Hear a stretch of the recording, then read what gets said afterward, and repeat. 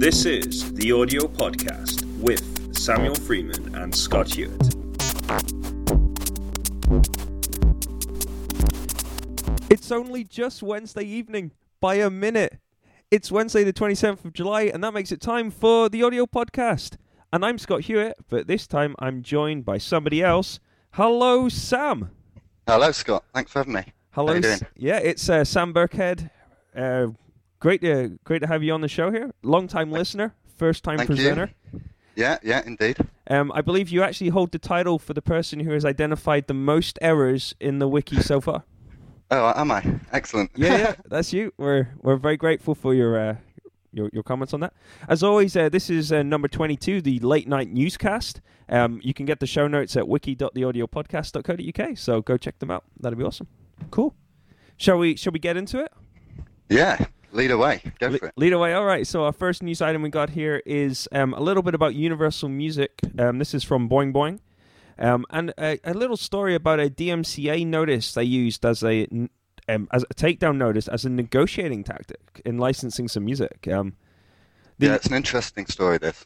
Yeah, the story was posted by Cord Dr. Roy, who's obviously is an incredible mind and really insightful in these things. But he basically points out that this scenario occurred where Universal Music deliberately issued a false takedown request to prevent other people becoming aware of some music, and therefore so they couldn't compete in the licensing for it.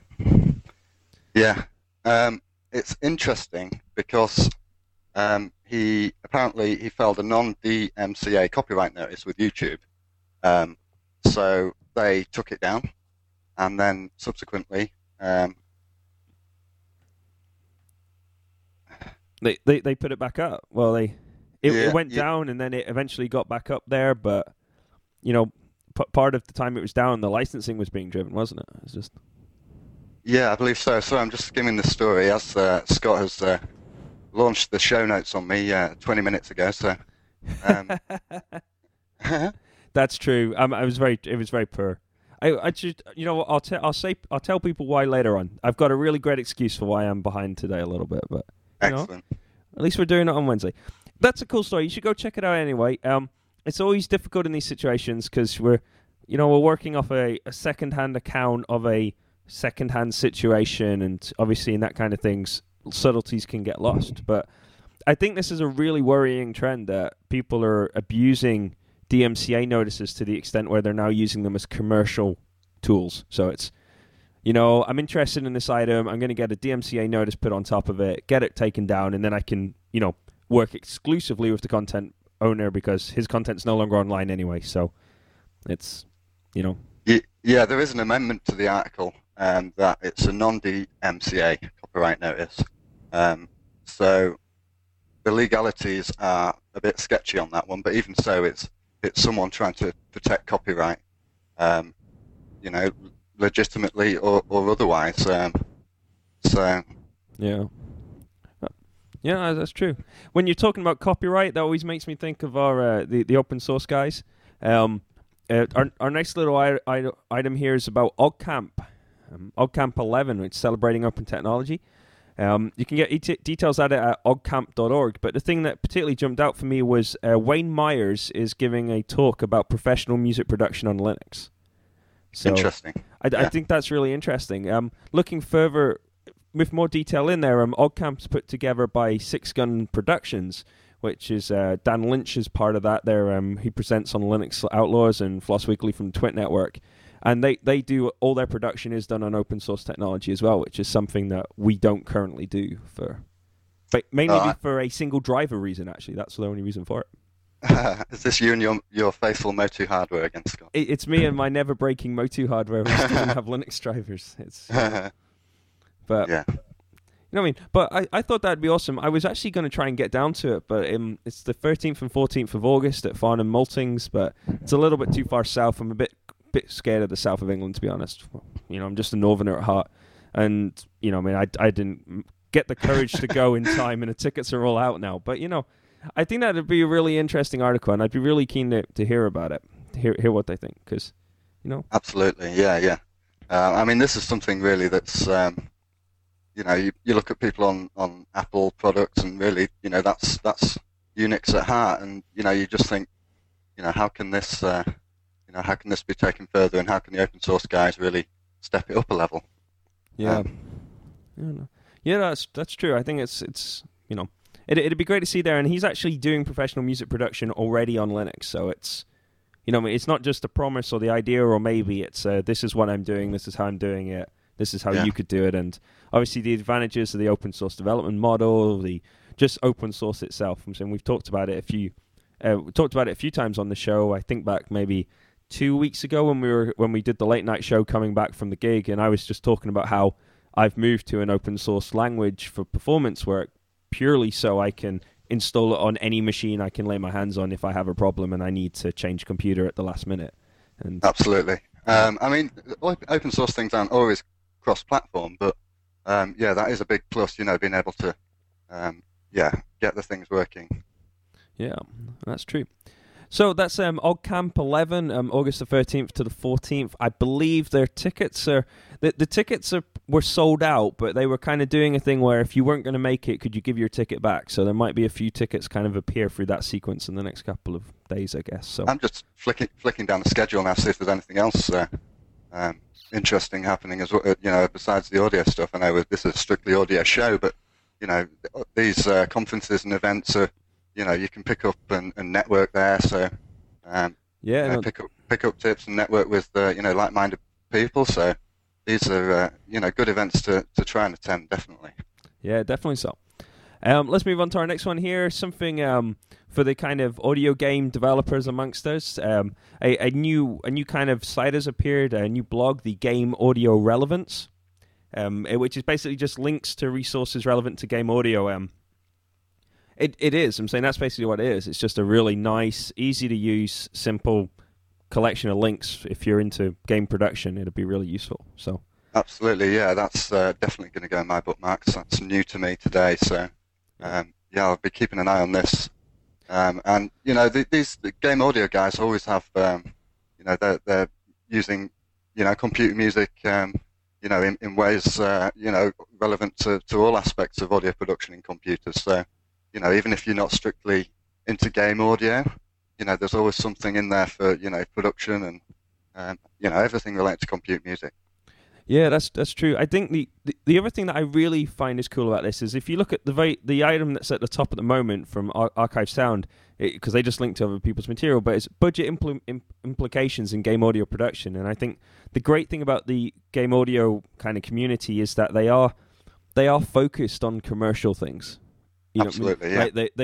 They do what they do to not exclusively to earn a living, but they do that to a greater degree than maybe perhaps like the home recording community. So yeah, sure. And I find it interesting and refreshing to read because sometimes I kind of feel like you're surrounded by home recording purists, and the idea that you're thinking how can I leverage this to make a bit more profit or offer more value to a client, whereas with the game community, that's what they do that a lot. They talk much more openly about those kind of situations, and I think that's interesting. That's something they definitely offer, which is a little different to maybe some of the other communities that people are already involved in.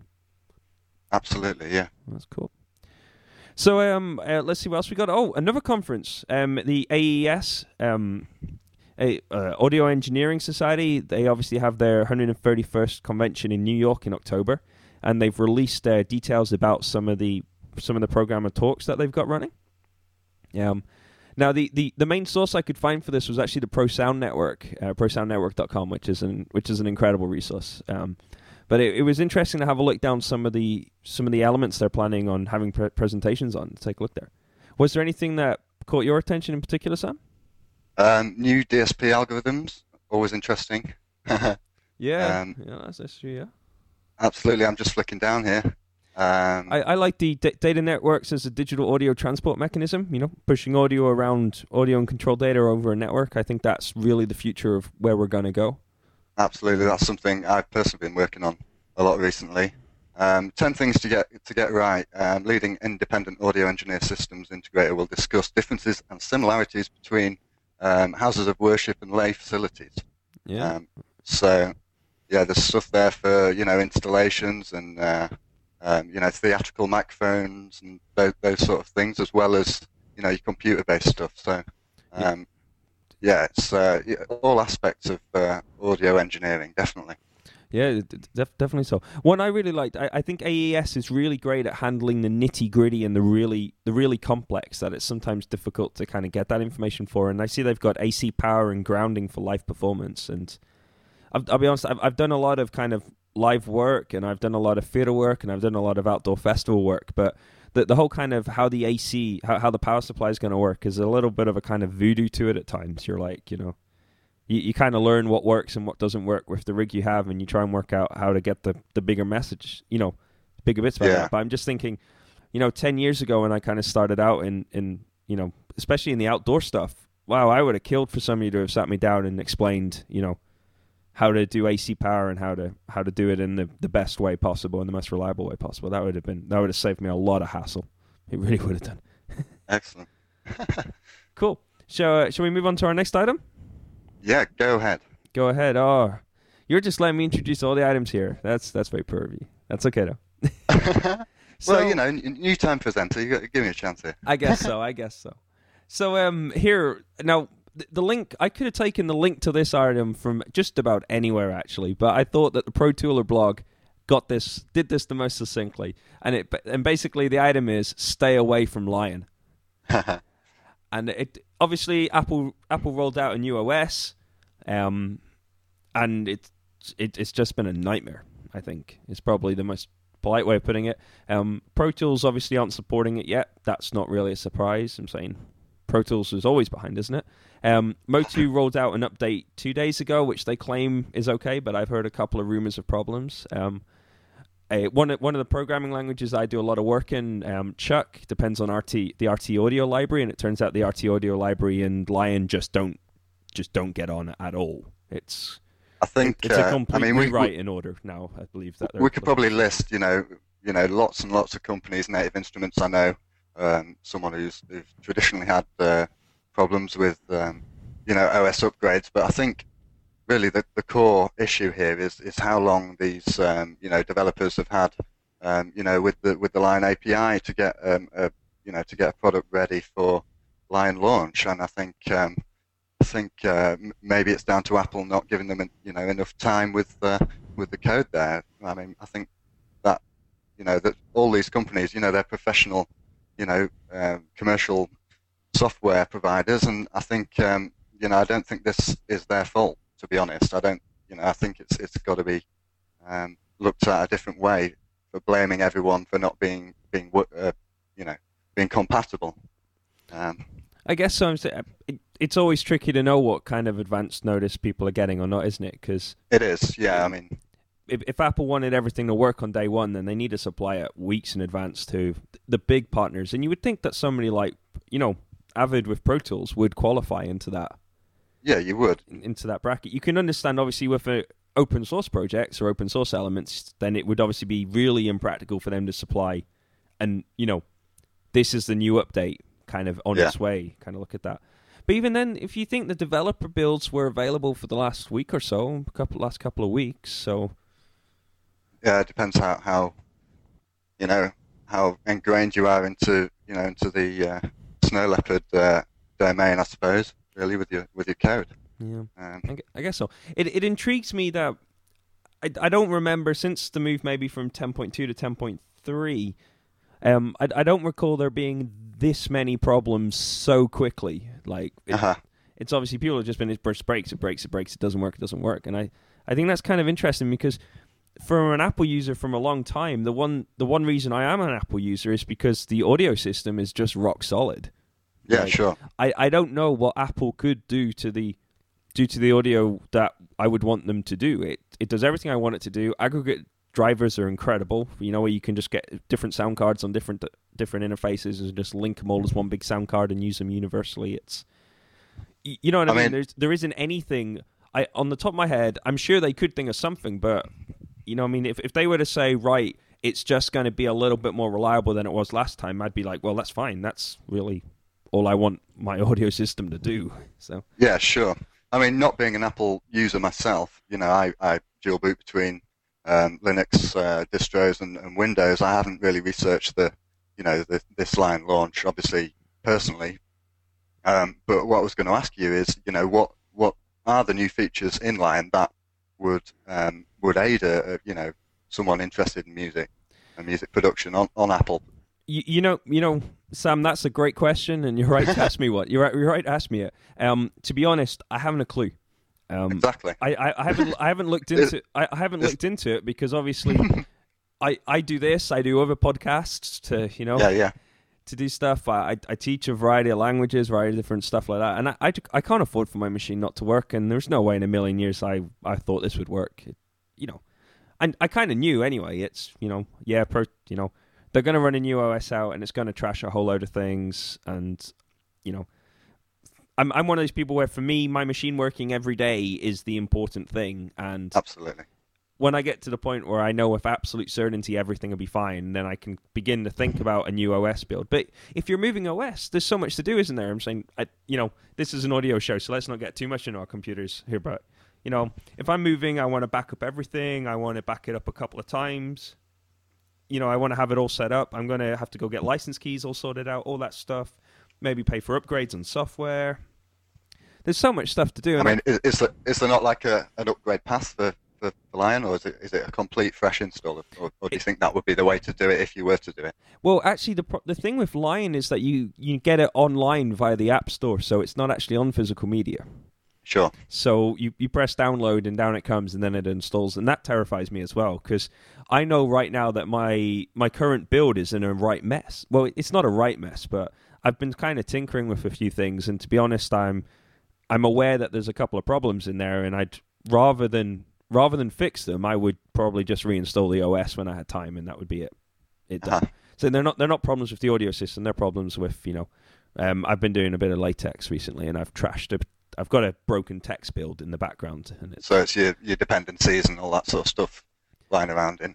Yeah, and it's like, well, you could fix that manually if you want to spend the time, but it's quicker to just fresh install the OS. And in many ways, I've been thinking, well, when the new OS comes out, I'll probably do that, and a fresh install would be the way to go. And then Apple said, oh, well, it's not going to be physical media, it's going to be an upgrade via the App Store. And ever since that happened, I was kind of like, wow, this one's going to be a really awkward next step. So I'm actually kind of in the market for a new laptop. I'm starting to think about where I'm going to go, what I'm going to do next, and I'm pretty certain actually that I'm not going to upgrade this machine. I think this machine is just going to stay where it is, and I'm going to get a new laptop. Chances are probably going to be a Mac, and if it is, it'll come with the new OS, and that'd be fine.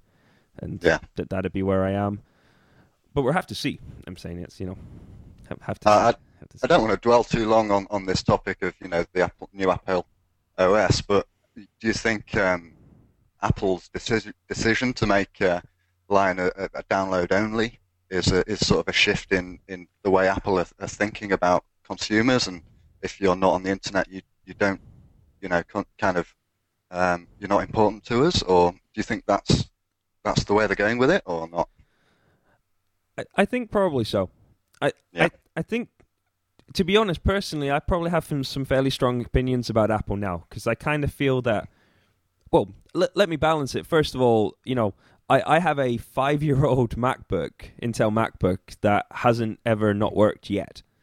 Yeah, Fingers crossed, he says, as he's recording a show on it right now, and we don't really want to have to go back to the beginning if it dies. But touch wood, yeah. Touch wood. But that's my experience of it, and as a consequence of that, I would buy Mac hardware more than happily. I've recommended them to a lot of people, and it's always worked out fine. It's good quality hardware. It's well built.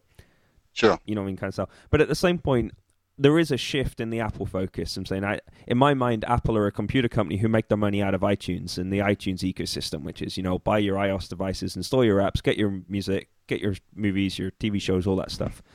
And I think with what we saw with kind of Final Cut, with the Final Cut release, I think the kind of professional computing segment is kind of disappearing, is kind of shifting from their focus a little bit right now.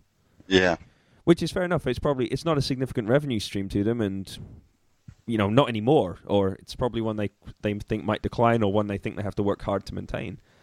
And that kind of worries me a bit, because I don't really want to go out and buy another piece of hardware. Like even if I was to run Linux on my next machine, which is something I would consider doing, I think, if I could get a sound card driver to do the job, then Yeah. even if I was to do that, I'd probably still buy Apple hardware to do the job, just because my experience of it is just absolutely solid. It's, they don't break. Every Apple computer I've owned still works.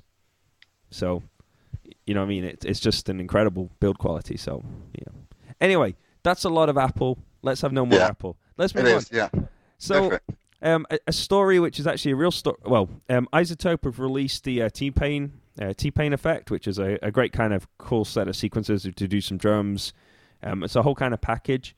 There is a serious story, which is obviously the fact they've released it, and you can, T-Pain your voice. You can use it to do beats. There's a whole way of kind of sharing songs and material for it as well. With SoundCloud, I believe, yeah. Yeah, with SoundCloud, yeah. But the bit I would actually like to send you to really is the YouTube video of T-Pain telling you how to get the T-Pain effect, which is just an awesome video. Did you have opportunity to watch it, or? Yeah, I opened all these tabs up at once, and I had to find the tab that was making lots of noise. And the funny bit was when he says, 1 out of 10, how easy is it to make music using T-Pain? And he says 13. That's the easiest. Yeah. It is cool. It's a cool pair of shades as well. I think was it last week's show, maybe a week before, we discussed how I couldn't pull off a leather jacket. Well, there's no way I can pull off the shades and bling that's going on here, I don't think. Shades and bling. Do you think you could do it? No. I'm a skinny white guy. I don't think. Yeah. Oh yeah. But anyway, actually, onto the product. What do you think to this sort of thing, as an environment for working in? It's fun. I think it's fun. It's a fun environment to work in, isn't it? I'm saying you. It gives you. It feels like it drives you towards an outcome, and if that's the outcome you want, then this is going to be a fun way of getting there. And to be honest, I think that's a cool thing. You know what I mean? You have a tool, and a tool does a job, and that job's to make this kind of material, and then it's there, and you're done, and time to go to, you do something else in a different style or a different kind of genre, then you use a different tool to achieve that. I think that's a good way to go. I agree with the right tool for the job methodology, yeah. There was a cool button. I watched one of the videos, and there's a cool button where it's like drop the beat or something, and you hold the button down, and that cuts out the cuts out the drums until you let go of the button, and then the kind of beat comes back in. And I thought to myself, as I saw that, I was like, wow, that's such an obvious and really useful and really powerful button. It only does one thing, but that's like, wow, how many times do you need that button just to do something? And you would do it with automation and maybe Logic or something, wouldn't you? But how many times have you wanted that button and it's not been there? I thought it was pretty cool that it was there. I like that. Excellent. I mean, iZotope, they're renowned really for making good stuff, and obviously it's been endorsed by this guy, so I think it's a good combination. iZotope really, in fact, I remember Ozone being one of the first sort of internal 64-bit, sort of processing packages really that I can remember coming on the scene. Anyway, so I've always been a fan of the quality of their stuff. So it's certainly one to check out if you're into that sort of thing. That's cool, yeah. So you get the T-Pain engine, which kind of brings the other elements together, the T-Pain effects, and then iDrum, which is the T-Pain edition of it. One thing though, $99. Do you think it's worth $99? Let's not answer that. I'm not sure I'm not sure. Make your own mind up. Yeah, go check. The videos are cool. I'm saying definitely check the videos out, and the sounds are really cool as well. It just, for me, it feels a little bit of too much of a one-trick pony, mate. Well, for that sort of price, it feels maybe like it's... But then it does sound awesome, actually. You know what? Just rescind all of that. It sounds awesome. It looks awesome. It has that cool button. I think it's good to go. There you go. How about that? What a U-turn in the middle of a show. What are we off to next here? Oh, here we go. It's always important that we have a iPod story every episode. That isn't something we try and do, but we've... Line 6 MIDI mobilizer. Yeah, so a MIDI interface for your iPhone and iPad. There you go. It's what it is. What it says it is. It is. Say no more. Say no more. I think there's a few of these devices out. I can't name them off the top of my head, but Core MIDI, obviously native on iOS now. So it's an easy way to get things in and out. Looks cheap enough. Yeah. definitely so. It looks like a fairly simple solution. Yeah. You know, I wonder. I'm yet to be convinced by. I have an iPad. I've tried to kind of do some music, make some music on it once. It just seemed really awkward and clunky and hard work. But then I was probably doing it in a way they hadn't expected me to do it. So Sure. you know, I mean, I think certainly these devices are great as controllers, sending MIDI or Open Sound Control or, some other protocol into your main music making machine. I think that's something that's definitely a great use of, touch technology. But, as for total integrated sequencers, I mean, GarageBand and those sort of things, I think, they're there for the people that, want to use them and, find that's an easy path for them. But I can't see myself doing that personally. yeah. No, I agree. I think it's it's interesting. I think I was actually listening. I was listening to a podcast yesterday. Oh, it's gone out of my head. I'm not going to be able to remember what the podcast was. Linux Outlaws. It was a Linux Outlaws show I was listening to, and they were talking about tablet devices. And I thought they made a really key point, which is that the tablet devices are just expensive. Yeah. They're just really expensive, and it's like, they were comparing. Well, I think it was one of the iPads, and they were just saying how you can get 2 netbooks or 3 netbooks for the price of an iPad, and your netbook might not be ideal, but I know you use a netbook, don't you, with a low power processor? Yeah, I do. Yeah, I've got a Samsung NC10. I've had it for about 3.5 years, and it's still going strong, apart from a broken screen because I stood on it. But it's. But from an audio, I'm saying you do a lot of audio work on that, and it's fine, isn't it? So. Yeah, it's fine. Yeah, as long as you're not, I've got 2 gig RAM stick in there upgrade, and as long as you're not doing, masses of, processing power. I mean, CPU is obviously the main limitation on a machine that size. As long as you're not doing loads of processing, it's as capable as anything else. Yeah. Oh, that's cool. That's cool, isn't it? Yeah. So let's move on again. A new set of sound cards have been released by PreSonus. It's the audio box set of sound cards. They're all USB 2, with a variety of analog in, analog out, kind of set. They're available in 3 different ones. I thought I'd particularly look at the 18 by 18 because that's obviously their largest. That's the largest one there. Yeah, sure. Look, that's kind of cool. I'm saying obviously PreSonus have a great kind of reputation for quality hardware that does the job and works. These ones are VSL ones, so they come with the Virtual Studio Live software. So you get the opportunity to reverb, effects, and compression. The actual same effects that you get on the Studio Live 1602 mixer. So if you know that mixer and you're happy with what you get out of it, then this is the kind of mixer in a rack for recording solution, which is kind of nice. Is that DSP on the box or bundled plugins or? Yeah, you get a mixer on the mixer on the box with the bundled plugins as well. So, okay. I guess I'm saying pretty much every kind of professional or kind of high level consumer targeted sound card is now offering onboard processing, isn't it? I think I would say so. That's a fair assumption. I think for certainly, high, mid to high end things, yeah, definitely, and that's something you should be looking out for, especially when you're buying a new sound card. Not only the hardware, but also what's the software support and what else comes bundled with it, and how are the drivers and how solid is the software side of it as well as the hardware. Yeah, definitely, I agree. I think the one feature that's really useful is obviously you get the zero latency monitoring out of the digital mixer. So you can basically take the inputs and mix them directly with the onboard mixer on the sound card to a set of outputs, and you get that at basically zero latency. So it gives you the opportunity to give you the monitoring, to give you sensible monitoring, which is really useful and to for a whole variety of situations. Yeah, definitely so.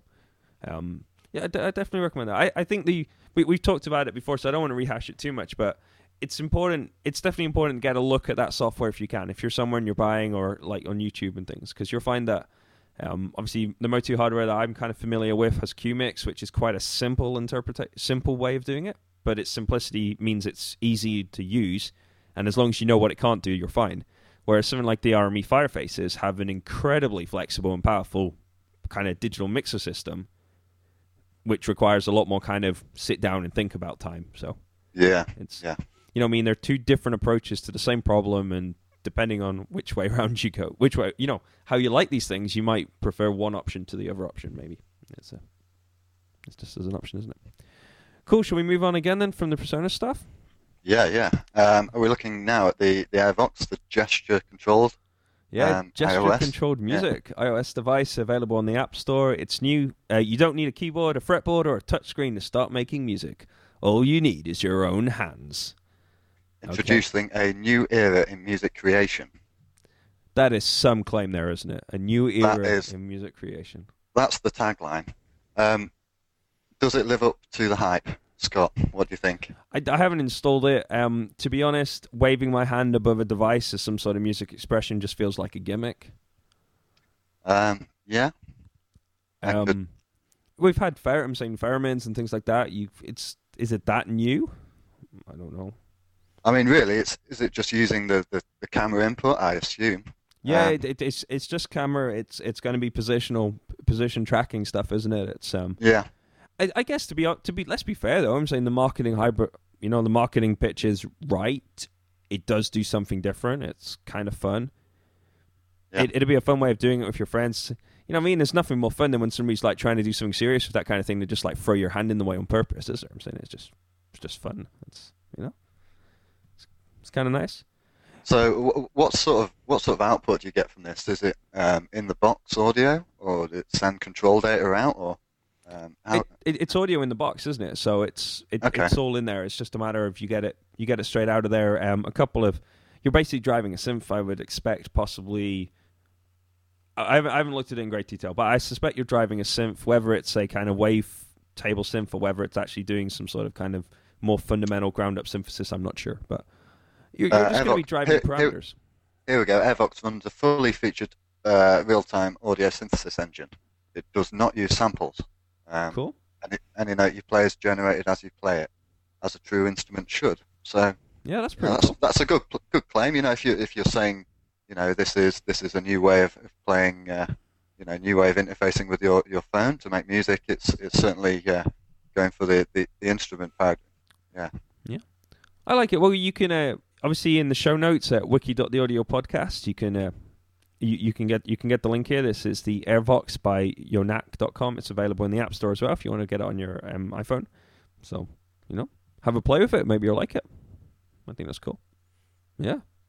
Let's keep going. Our time is running against us here, so let's keep moving here quickly. Another release, the Texture Granular Synth 3, by a team based in Italy, is a granular synth available for all of the major platforms, so Mac and Windows, as audio units of VST as appropriate.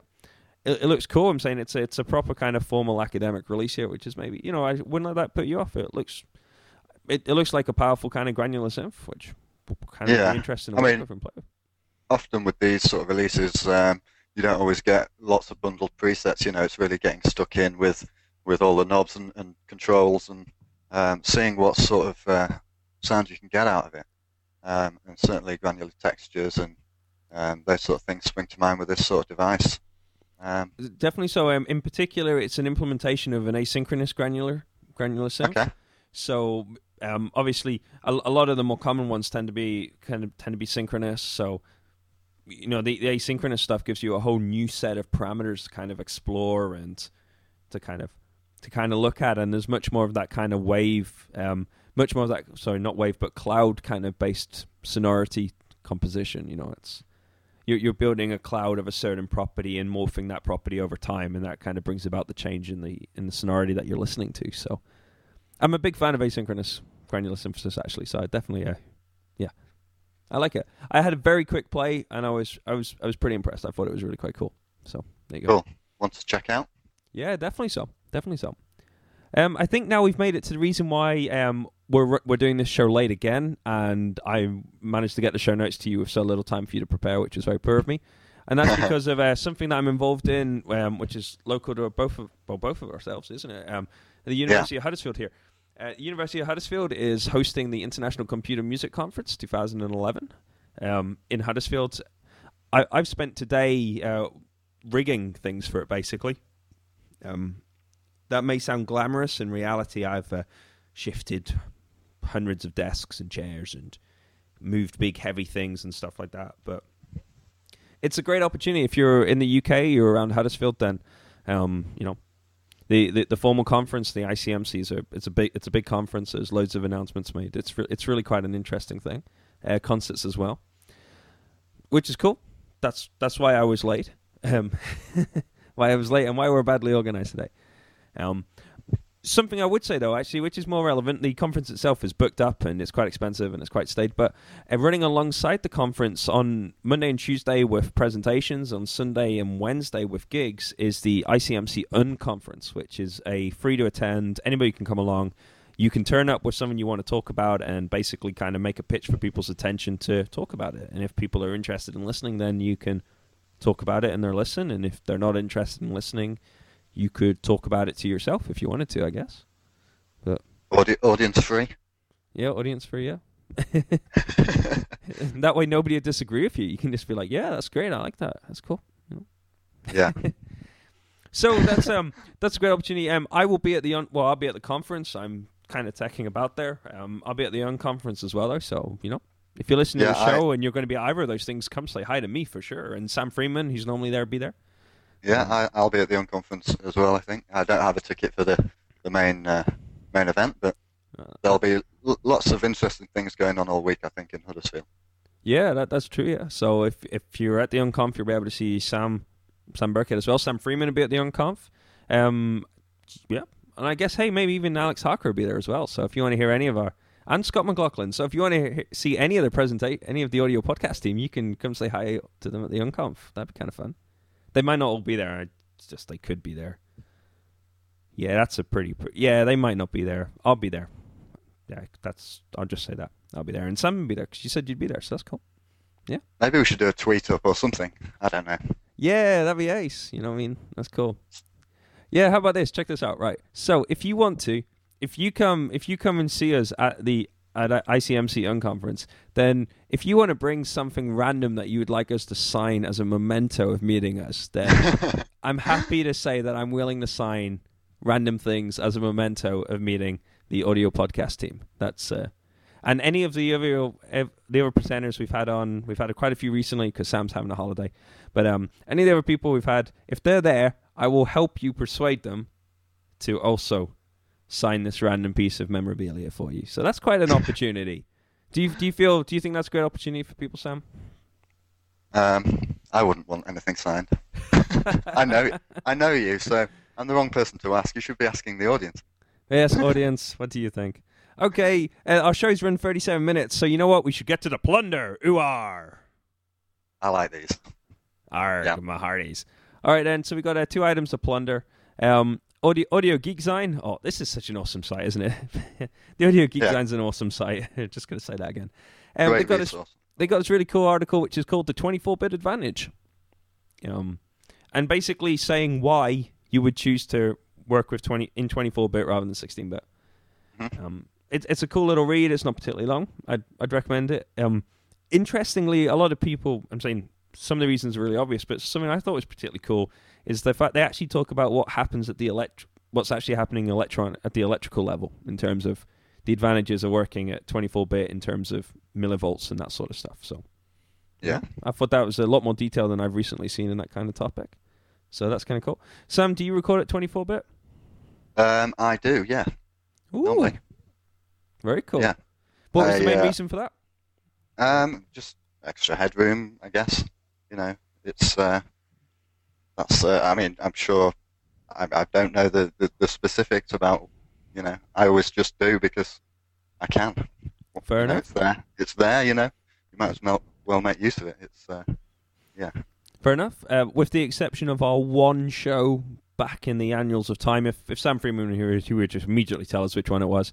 There is one show that we recorded at WAV with kind of a nice set of Neumann mics and at 24-bit, but everything else is at 16-bit because you know why? Because we crush it into this horrible MP3 that you're listening to now. If you're disseminating, across the web, and often, labels will, they'll record at, very high, high sampling, sorry, not sampling frequencies, a bit depth, and they'll crush it down for dissemination. Especially if they're putting on YouTube or whatever. It just aids in the transfer, doesn't it? Not everyone's got 100 meg broadband. Yeah, that's very true. It's very true. And our final article here is always it's a cool Vimeo video. It's basically about kind of doing dialogue editing on the new X-Men movie. Got by a guy called Michael Morissas. You can obviously get the links in the wiki there. It's kind of interesting. I really like his attitude actually, because it's rather than it being this is how you should be doing it, it's much more of a this is how I was doing it, and I found that I can alter my workflow and do this instead, and this seems to be really powerful and a better way of doing it. He's working inside, a lot of it's specific to the environment he's working inside of, but nonetheless, it's still, it's still interesting to see. It's Pro Tools that he's inside of, but I thought it was quite interesting, actually. I haven't actually watched this, but I will do after recording the podcast this evening. Just as a side note, I always find these screencasts when people are, describing what they're doing and why they're doing it are a lot more useful sometimes than just blindly reading, textbooks or, you're actually getting into the creative mind of someone and someone making money in this profession. So that's always very, very, very useful point of view that, you should take on board. Yeah, for sure. And that's it. We've made it to the end of the show. Excellent. Yeah, we just need to do a little kind of seal up here. So I'm going to do one of them and then leave you to leave one of them as well. So we got obviously if you want to check out any of the articles, we got wiki.theaudiopodcast.co.uk. There you can check all the links for all the shows, all the previous shows, all the links to the previous shows are there, and you can subscribe to the show as well. So subscribe because that's awesome. Where can they get us on Twitter? At the Audio Podcast. That's right. If we've got any typos and you spot them before Sam does, you can Twitter us them. We love to hear them as well. Also, email show@theaudiopodcast.co.uk if you want to complain about anything in particular. If you are complaining about something, feel free to direct it to Sam in particular because he's not on the show this week. So he'll be like, I see they're complaining about something I didn't do. Excellent. So that's kind of cool. Otherwise, I think we're done. Sam, let me thank you, Mr. Sam Burkhead. Where can people find out about you? SamBurkhead.com. If you so wish. You so wish. Yeah. Yeah, go check out. There's some stuff there. There'll be some stuff about Biotic Audio up there. Yeah, that was a long time ago project, but there's some stuff up there. I've got some recordings, so go and check out some of my music and some of my code. You're more than welcome to. Awesome stuff. Cool. I'm Scott Hewitt. This has been the Audio Podcast, show number 22. Bye. Bye.